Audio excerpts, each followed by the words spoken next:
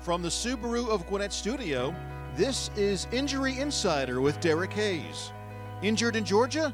Make the right call to the law office of Derek M. Hayes at 404-777-HURT. Injury Insider is presented by Status Home Design, your one-stop shop for all your home and gift needs. Hello and welcome to Injury Insider with Derek Hayes on Business Radio X. We are broadcasting live from the Subaru of Gwinnett studio in the Sonesta Gwinnett Place Atlanta Hotel. This show will answer legal questions and debunk personal injury myths with insight and expertise. For nearly 25 years, Derek Hayes has exclusively represented injured parties in Georgia. Now he'd like to put that knowledge to work for you. My name is Lita Brooks, and it's my pleasure to introduce the star of the show, Derek Hayes. Good afternoon, Derek. Good afternoon. It's my pleasure to be here. Well, excellent. Thank you for being here. Before we begin, a quick reminder that Injury Insider is brought to you by Status Home Design, your one-stop shop for all your home and gift needs, and by the law office of Derek M. Hayes. Injured in Georgia? Make the right call to the law office of Derek M. Hayes at 404-777-HURT.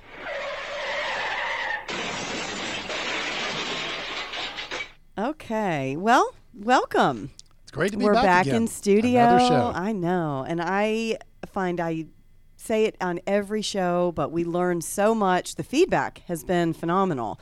Your listeners, I know, are very much enjoying all of the shows and all of the expertise that you bring to this. So thank you for your time. Thank you for doing this Absolutely. for all of Well, us. it's fun. It's enjoyable. It's also, you talk about the feedback. I've received lots of emails. I've also received a few phone calls, one from California, which Really? is interesting. Uh-huh. So at the end of every show, I always set you up to tell all of our listeners how to find you, but I want you to do that now. Let's Sure, not that's wait till fine. the end of the show. Let's go now. So if you're listening and you're tuning in and you've even thought that you might have a question, legal question, you want to reach Derek, tell all of our listeners how to submit their questions for the podcast and how to reach you as an attorney if Sure, they may sure. need your services. Well, the first place to start would be my website. It's Derek, D-E-R-E-K, the letter M, Hayes, Hays.com. So DerekMHayes.com is the website. On there, you'll see a chat feature. So as the chat feature comes up, you can respond directly to that, and we'll be able to communicate via chat. Or there is a podcast tab where you can click that, go to listen to all the prior podcasts, as well as submit your question. When you submit the question, it only asks for a name. You don't have to give any other info. And then finally, there's also a feature where you can send me an email directly through the website.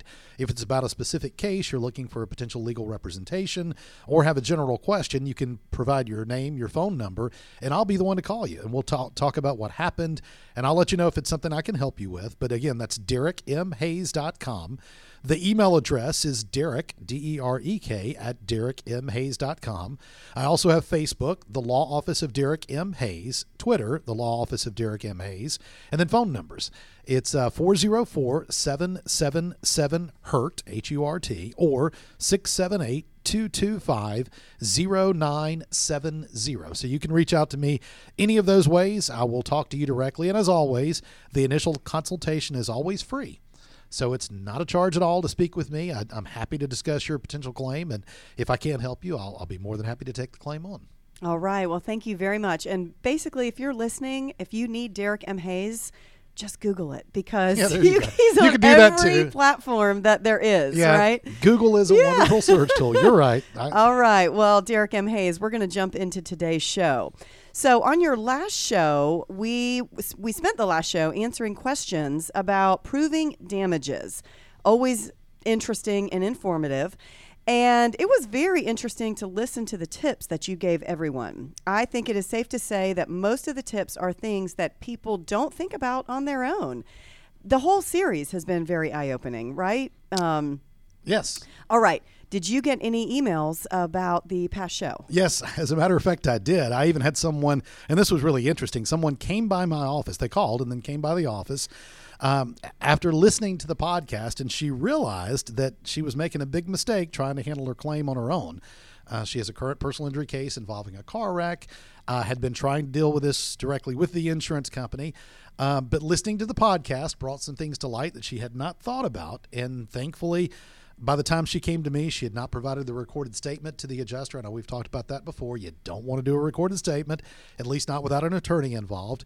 And she also had not provided the medical authorization form, the HIPAA form that allowed the adjuster to go and get all of her medical records. At that point, an attorney's job is to partially be a filter. I'm here to give them what they need, but also, too, there are things they don't really need, things that can be used to confuse the issues, to confuse a jury. So with that being said, thankfully, the medical authorization form had not been provided, nor had the recorded statement. So it was nice to hear from someone who did listen to the podcast and realized that I could help her, and I am. She's now a current client. Well, that's fantastic. Yeah, well, it was good. great. Yes, for you and for her to get some great representation. And, right, exactly. Hopefully you can help her out with her claim. And she was realizing the trap she was falling into already, and that's the key. After the podcast, she thought about some of the tips we talked about and realized that some of the things I'd referenced were exactly the things the adjuster had already started to do. This is going to take a little off topic, but you just said a recorded statement, and we've talked about this in past shows. Don't give a recorded statement. Do you always know if it's being recorded? Virtually every phone call at an insurance company is recorded, but for recorded statements, a little more formal. They'll say, this is John Doe. I'm an adjuster for State Farm Insurance Company. And it's today's date is January 1st of 2020. And I understand we're speaking to Jane Doe. Jane, can you spell your name? And they'll identify you, have you spell your name and identify yourself.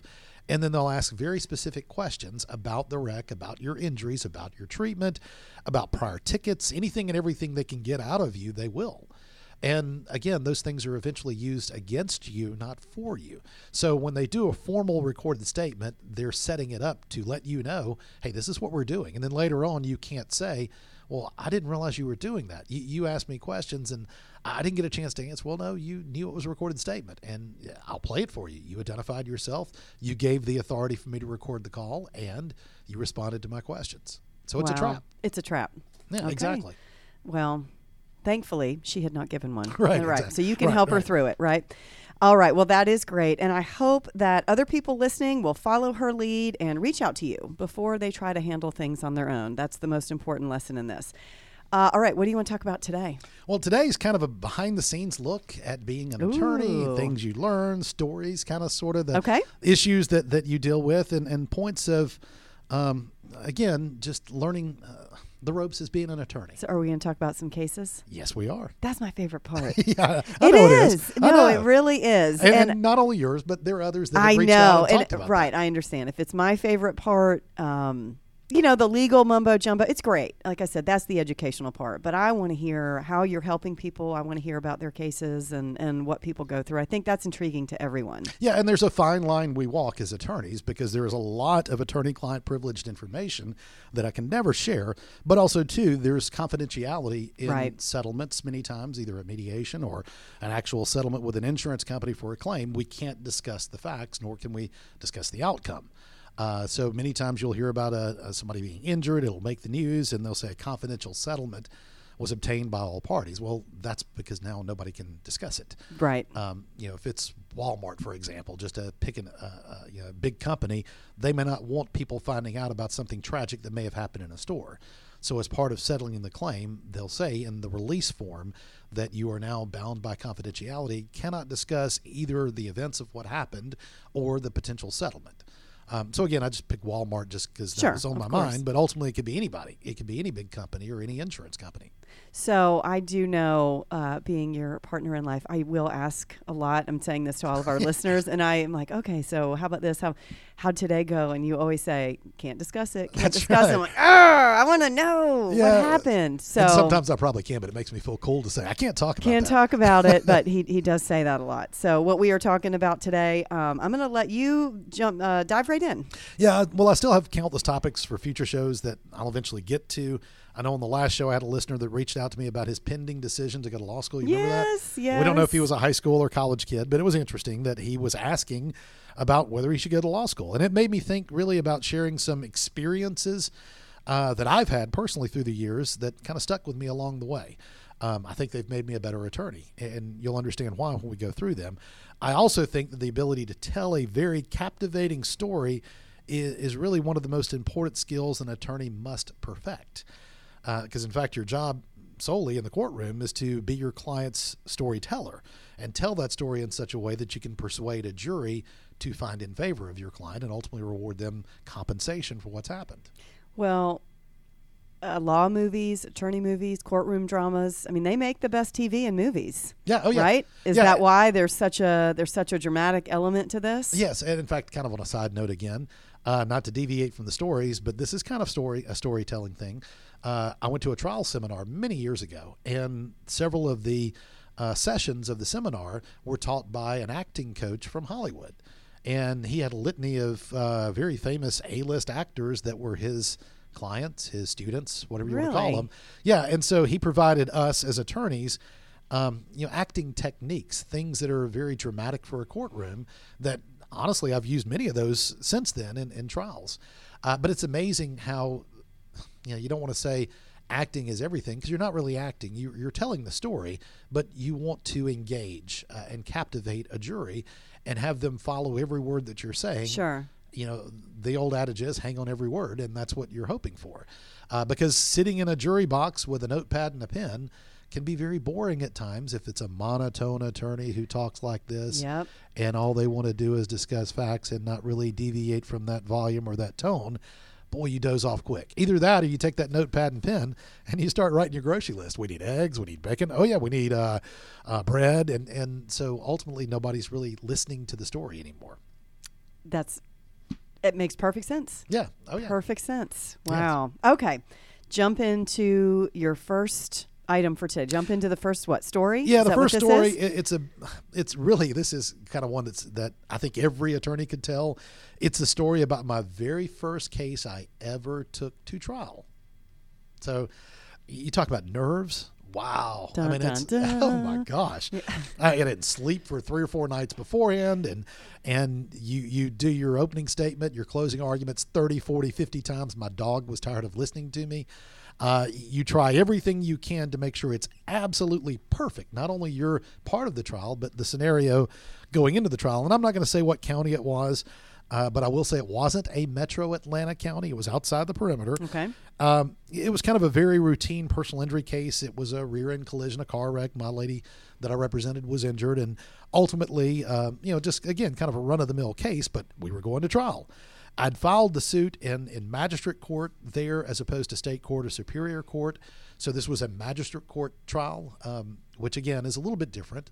Well, do you want to elaborate on that? Because I know we've done an entire show on the different courts. Yes, and the reason why I chose magistrate court specifically for that one is it was a case that in reality was only worth $3,000 or $4,000 at best. And state court, superior court, you go through depositions, you go through written discovery, a whole laundry list of things that are time-consuming and also expensive. Magistrate court's kind of like people's court on TV. It's simply a judge. There's no jury.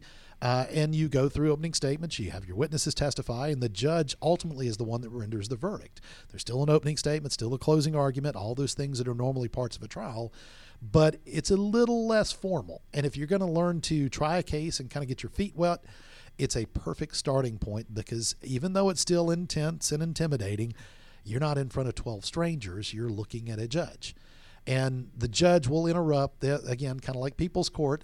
So a lot of the formalities are there, but it's still very laid back, I guess is the way to put it, compared to some of the stressors, again, that come with a jury trial. And, of course, as an attorney, you have that dream of your first trial ever.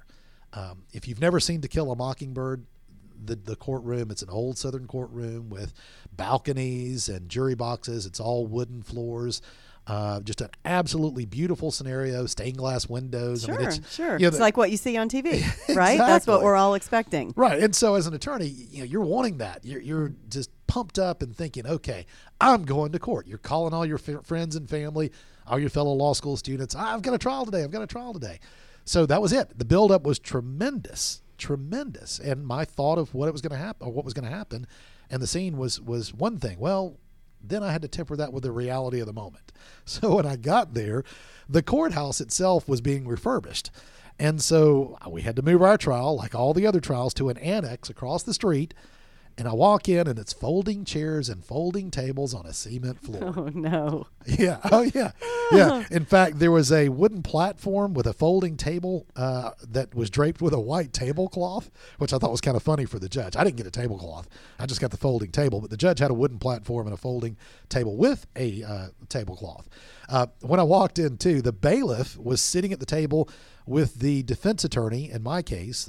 And when I walked into the courtroom, they were having a pretty good conversation. My client and I walked in. The bailiff, the defense attorney were chatting apparently about the neighbor of the attorney that had just had a stroke. They were talking about all the different people that they knew and the condition of his neighbor. And so I realized pretty quickly they knew each other very, very well.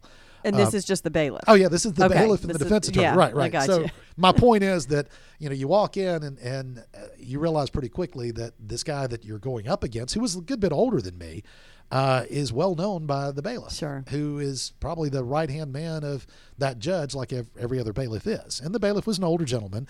So I could hear them talking, like I said. But after I got set up at my table, the bailiff walked over to me, and he said, almost verbatim, as I remember it, "I don't think I've ever seen you around here, son."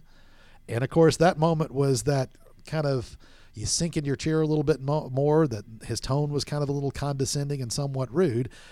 But part of me wanted to just laugh and play it off and not really say anything, but the attorney side of me took over.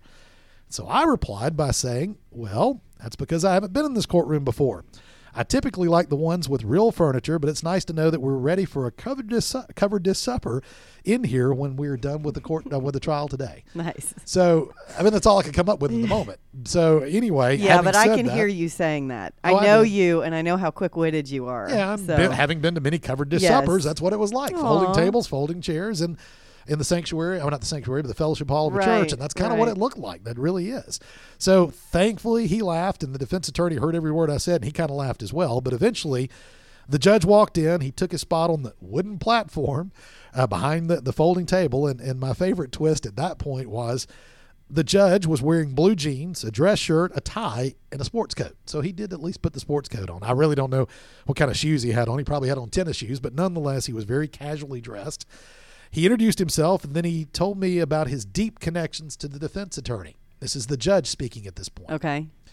So he proceeds to say, "Mr. Hayes, it's good to see you in my courtroom today." He said, "I want to make sure I address something up front." He said, and he called the defense attorney by name. He said, "He and I have known each other for many years." He said, "Not only is he a defense attorney in this case, but he's also the city attorney. So we deal with each other all the time. I see him at social functions. We live in the same neighborhood. We go hunting together. We go fishing together. In fact, his wife and mine are out shopping together today."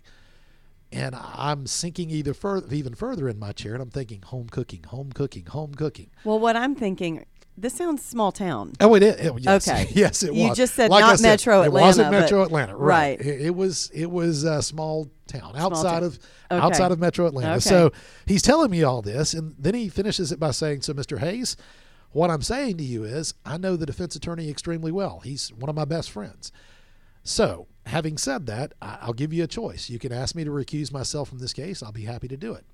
But before I do that, I want you to know that the other magistrate court judge in this county, he knows him probably better than I do." Oh, no. So at that point, all I could say was, and I truly had to think on my feet, I said, "Your Honor, I trust your ability to be impartial in this case. I also trust your ability to listen to the facts, the evidence, and the testimony and make a fair ruling that you see fit, regardless of any connection you have with me or the other defense attorney." And the only thing he could say back was, "I appreciate your answer. You're exactly right. And I was hoping you'd say that. Let's move forward." So therefore, I'm in a room with folding tables and chairs. Every time you'd move your chair on the cement, you can imagine the racket.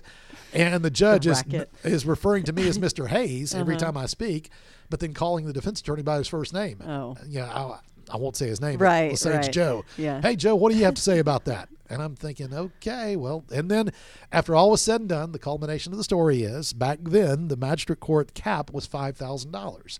That's the most you could get in a verdict there. Well, as I said, the case was probably worth maybe 3, maybe 4 on a really good day, but I got a $5,000 verdict. Look at you. So, yeah, I was See? pleased. And, again, it's my first trial ever. It's Yeah. great to know I walked out of there with the most I could get, That's awesome. especially in a situation of home cooking. There we go. Yeah. Yay! I will have to say there was not a standing ovation in that courtroom. I think everybody that was there weren't even seats for the gallery. I was going to say, was anyone in the? Well, what do they call it, the gallery? Yeah. Yeah, well, there you go. That's kind of what it was. The crickets were in the back because they were going fishing together after the case was over. But there were a few people in there, and they were all standing up against the wall because there weren't any chairs for anybody to even sit in. It was crazy. Well, that's a very interesting and laughable and wonderful first story, and I'm glad you got the verdict that you did. I'm sure your client was thrilled. Yeah, the client was thrilled. I thrilled. wonder what they were thinking. I think I slipped a note to the client, after I found out the connections with everybody, and I said, all I wrote was home cooking with a big question mark, and she just kind of shrugged her shoulders, and we were afraid that it was going to play against us, but apparently it played for us. Played for you. All right. Well, that's wonderful. All right, let's go on to the next one. What else do you got? Well, the next story is this is one of those that has stuck with me in a very personal way for a long time. It taught me that every personal injury claim is not the same. I mean, that's really, truly the lesson from this one. I had heard the phrase before in law school and even after that the easiest pain to bear is somebody else's. In fact, I'd even used that as a theme of a case. Think about that. You actually use that on me all the I have. time. Well, you say it a lot, right? When we're talking about our kid. I mean, yes, it's I very hear prophetic. Yes, I know. It's easy to listen to what's going on with somebody. Oh, man, that's awful. And then you go and get in your car and you go home and you never think about it again. Well, I'm only saying that because that statement is one of the profound statements in your life. Right. And I know that about you. So, yeah. The easiest pain to bear is somebody else's. And like I said, I'd used it as a theme in a trial before. So when you think about pain and suffering, and I want to recap some things we've talked about in prior podcast, pain and suffering is mental, physical, and emotional, past, present, and future. And that is relative to the person, the plaintiff, and their circumstances. So when a jury is awarding money for pain and suffering, again, mental, physical, emotional, past, present, and future, as to that individual. So in other words, you must understand, and this is really the way to think about it, the human side of your client to truly be their zealous advocate and get a jury or a juror or an insurance company to understand what their injuries have personally done to them. And at this point, when this case came along, I'd already been practicing for a few years, and I was getting pretty much in a groove and handling all cases, not really the same way, but very easily, so to speak. I'd tried several cases. I could go through the motions without any trouble. I wasn't compromising the value of any client's case, but I also wasn't really connecting completely with clients as much as I do now. And I'll say that this is the case that kind of turned the corner for me to understand the importance of really, truly connecting with my client. Okay. And this specific client really tugged at my heartstrings, and I've never looked at any other case the same since then. Really? This must be a biggie. It was. And it was, again, an eye-opening experience that kind of changed the way that I perceive clients and represent clients in a more personal way. Okay. So my client in this story, she was in her early 30s. She was a single mom. She had a 12-year-old boy. I learned all that talking to her on the phone. Okay. So I scheduled a time to go and meet with her because her injuries prevented her from traveling. So I went to her home to meet with her. And when I got to her home to sign her up, I had the opportunity to meet her 12-year-old son. He was severely disabled, confined to a wheelchair, and nonverbal. He had some very, very bad conditions that prevented him from even being able to feed himself or really function at all without her help, nonstop, 24 hours a day. So during the meeting to sign her up, we're sitting in her family room. She had to pull him out of his wheelchair. She had to put him over her leg, and she had to clear his airway probably 2 or 3 times during the course of our meeting. And we met for a little over an hour or so. And each time she had to do that, she had to wipe his mouth. She had to clear his airway. He continued to hold her hand the whole time we talked, and it was almost as if she was reassuring him that she was there, because his head is kind of back in the wheelchair, and he couldn't see where she was sitting in relation to where he was in the wheelchair. So his way of connecting to her, staying connected to her, was hold her hand. So as I watched it, it was eye-opening for me, and it was completely consuming for her.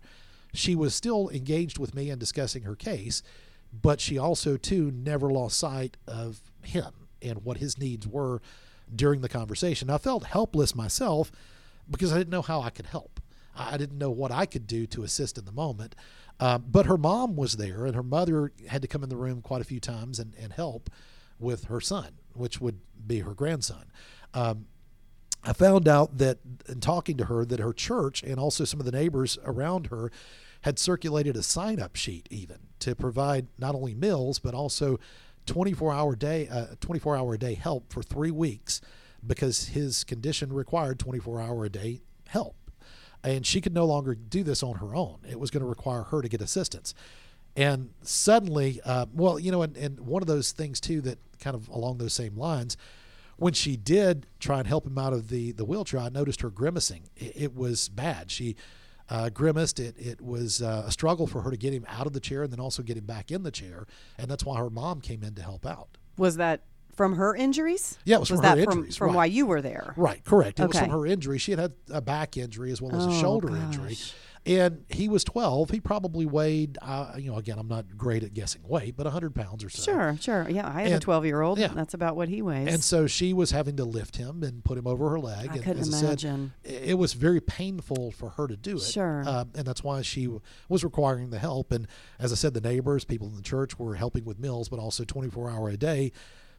People were signing up to come and stay in her home, not for her as much as it was to take care of her son because she couldn't.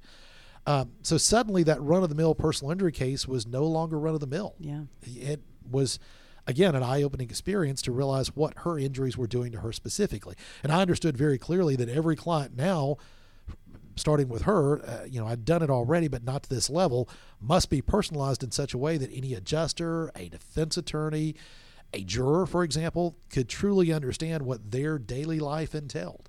They needed to know what this back injury and the shoulder injury meant to her. The real value of her case would never have been justly compensated without understanding how her injuries affected her. And when that case went to trial, which eventually it did go to trial because I tried to explain all this to the adjuster, I tried to work through this with the adjuster. They refused to pay what the real value of the claim was. At trial, I was able to have her bring the son into the courtroom and demonstrate for the jury, in front of the jury, what it took to get him out of the wheelchair and do all those things that I watched her do in her family room, in her living room. And so then the jury, with many of them tears in their eyes, realized exactly how badly that neck or that back and that shoulder injury affected her ability to not only care for him, but the connection that she enjoyed as mom for this son of hers that she had really raised on her own since he was a baby, and he was now 12. Shame on that adjuster. Yeah, and again, the easiest pain to bear is Sure. somebody else's. I could tell the adjuster all day what was going on with my client, but they didn't see it that way. They saw it through the lens of an adjuster who follows Right. the company line. This is her injuries. This is It's a back injury, a yeah. shoulder injury. Big deal. Okay, So and what? this is what we pay out Right. for that. But having no care or concern for that back injury was affecting her son. Right. Mental, emotional, and physical, past, present, and future pain and suffering. Wow. And it was important for every one of those aspects of that to be addressed in the verdict. And thankfully, I will say that we got a very good verdict for her that was far different what the outcome would have been if I had not had the chance to understand and learn what her daily routine involved. So now every time I talk to a client, I want to know those things. Absolutely. And it's very important. I've done some day in the life videos for very catastrophic injury claims where we've actually had a videographer go and videotape the routine for someone dealing with a catastrophic injury. Someone who's never been in a wheelchair before, who's now confined to a wheelchair because of paralysis. It's a life-changing thing, not only for them, but also their spouse or Right. the loved ones who are there to take care of them. Well, wow. Good for you. I mean, I'm speechless, that you helped and Yeah, it was quite a you're story. tugging at my heart. And like I said, too. I can that's- see why it was life-changing for Uh-huh. you. And good for you just means that you knew what to do. You knew what was going to make the impact on that jury and get her some compensation to be able Right. to help her and her son, hopefully for the rest of their lives. And I can guarantee you, every one of those jurors, as they watched her do what she had to do, immediately their perception of her as a plaintiff changed. Sure. Because he was not in the courtroom during the rest of the trial. He couldn't be because he required so much attention. But just for those, maybe 10, 15 minutes when he was wheeled in and interestingly enough, when he was able to see her in his wheelchair, you could see a smile come across his face. So again, the jury saw that mother-son connection, and they were able to understand exactly what she was doing for him and now couldn't do for that period of time as she recovered. Well, I'm proud of you. Well, thank you.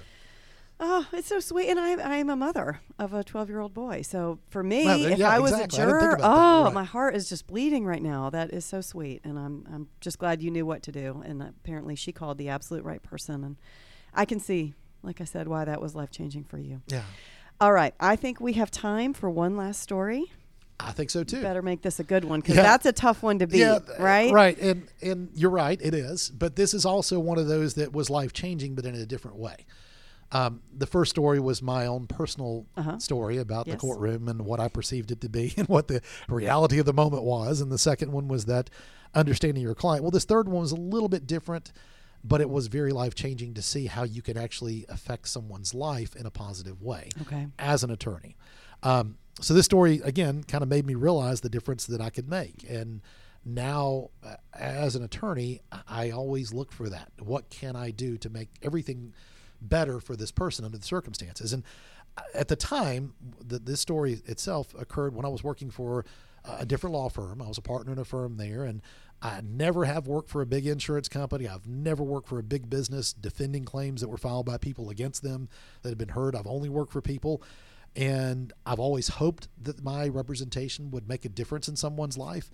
And again, this is a perfect story for how that can work. So as I said, I was working for a different firm, and while there, another attorney in the office was handling a claim for a pedestrian that had been hit by a car in a crosswalk. And he suffered a pretty badly broken leg that required surgery. And the initial call to our office came from the hospital because he was in the hospital for, maybe a couple of days. And so the attorney had spoken to the client, and we were able to sign the case up and went and met with him and got his case signed up there at the hospital. And when he signed up, the paperwork is always the same. It asks for contact info, name, address, home phone, work phone, all those ways that we can contact someone, email address, even an emergency contact. Well, he put his name down, but he didn't list an address and he didn't list a phone number. And instead of that, he just wrote, "I live by the office. I'll stop by once a week and check in," which was kind of unusual. But what? We have clients that'll stop in, and it's not that big of a deal. But he also didn't list an emergency contact. He just said, "I'll stop by every now and then." And so, again, we really didn't think anything about it. So he would come by and he would pick up letters that we would normally mail out to a client. Or he'd pick up copies of things that had come from the insurance company that we'd always send to a client, with a letter saying, "Here's what we received from the insurance company. Call me upon receipt so we can discuss it." So he would come in and the attorney would meet with him. And anyway, so the case went on, and we thankfully were able to get a very good outcome for him based on what had happened. Again, he had a pretty nasty broken leg that required surgery and lots of physical therapy. And so we also assisted in him finding a place to get that physical therapy, because getting emergency treatment at a hospital is pretty easy when you got a bone sticking out of your leg. Sure. Yeah. They're going to do surgery. Right. They're going to heal it. They're going to fix it. They're going to put a pin, some rods and screws in there and take care of a compound fracture. But the physical therapy is a little bit more difficult to coordinate, especially if you have no health insurance and you're not qualified for Medicaid or Medicare or any of the other programs. So we were able to help him try and find somewhere, and did find him somewhere very close by where he could go for physical therapy. And he did. He did everything necessary to get well, and he recovered pretty well from his injuries. You'll never recover completely from a compound fracture most of the time. Doctors will say that, but he did recover as much as you could expect with that kind of severe injury. And ultimately, when the case settled and he came in for his disbursement, he received his check. And I happened to be in the meeting at the time because I had talked to him on the phone a couple of times, and I had met him personally when he'd come by the office. And so I walked in to just say, "Hey, we appreciate you letting us represent you. It's great that we were able to get the settlement for you. Hopefully you never have anything happen again, but if you do, we'll be happy to talk to you then as well." Just, closing the door and in a good way and making that final connection with a client. So I asked him, I said, "So what's your plan?" And he said, "Well, the first thing I'm going to do is go find an apartment." And I kind of looked at him like, "Well, okay, that's great. Are you moving?" He said, "No." I said, "Well, do you live in the area already?" He said, "Well, that's the thing. I live under an overpass, and it was only about a mile from our office." That's why he didn't have an address. So the entire time he was homeless. He would never tell us that because I'm assuming it was a pride thing. Sure, and I get it. sure. He never wanted to say, I'm homeless. I have no phone. I have no family. I have no way at all to communicate directly with the office other than stopping by. So for him, stopping by was walking from the overpass where he called home to come by to meet with us. Wow. And so he did. and he stayed in touch. He went and actually was able to rent an apartment. And here's the touching part, though. Because of the help we had given him, and this is someone who truly had nothing. I mean, you're not going to live under an overpass if you have substantial assets and the ability to pay for somewhere to live. But he ordered and had delivered to the office a dozen roses for both of the paralegals that worked on his file. So this is someone, again, who was touched in such a way that he was able to now, we'd helped him out. He was now able to find somewhere to live. And he was so happy about the outcome that he took time to thank them in that way for what they had done to help him. That's wonderful. Yeah. So it made me the understand how much stories. you truly can help a client. Absolutely. That, had it not been for us, I mean, he could have gone to another firm, of course, but the reality is most people, unfortunately, that would never have done anything with that. They would have gone to the hospital, been healed, not healed, but the surgery would have been done, and he would have gone back to his overpass. And that would have been it. That would have been it. Sure. And it could have clearly led to some sort of infection, or the therapy that he was able to go through wouldn't have happened. And that could have been a much more severe permanent condition, and he still would have been homeless. The insurance company would not have sought him out. They never would. And there would have been no way to find him because he doesn't have an address. He doesn't have a phone number. Yeah. Well, I can speak to you and how much I see you go over and above for all of your clients. Every phone call, every email, sometimes at the detriment of your own family when dinner is waiting, or it doesn't matter to you. You will wait. If someone calls, if someone shows, you give everyone the time that they need and deserve, and that's what makes you a phenomenal attorney and a phenomenal person. I know where your heart is, and I know why you do what you do, and I appreciate that. And along those same lines, I've received birth announcements from former clients. That's kind of fun. And the sad part is I've gone to some funerals, but the family stayed in touch, and they would call and say, unfortunately, mom, dad, or their loved one had passed, and I would go. But the baby announcements, wedding invitations. So it's personally connecting with a client. Absolutely. And at the top of the show, we gave everyone all the ways and the social media and each way to find you. I just want to reiterate your phone number one more time. If anyone would like to reach you and talk and possibly need your assistance, it is 404-777-HURT. Correct. And the other one? 678-225-0970. And go ahead and mention your website one more time. Yeah, the website is Derek, DEREK, the letter M as in Matthew, Hayes, HAYS.com. So DerekMHayes.com. If I'm not there in the office doing the podcast or in court, depositions, whatever, leave a message, or you can speak directly with my paralegals, and I assure you I will call you back as soon as possible. And he will. Trust me, he will. Derek, thank you so much for your time. Another fantastic show. All right, guys, thank you so much for joining us on Injury Insider with Derek Hayes, presented by Status Home Design and the Law Office of Derek M. Hayes. Don't forget that you can enjoy any of our episodes anytime by visiting businessradiox.com, selecting the Gwinnett Studio, and then clicking on Injury Insider with Derek Hayes. This program is also available on your favorite podcast app. Until next time, for Derek Hayes, I'm Lita Brooks, and you've been listening to Injury Insider on Business Radio X.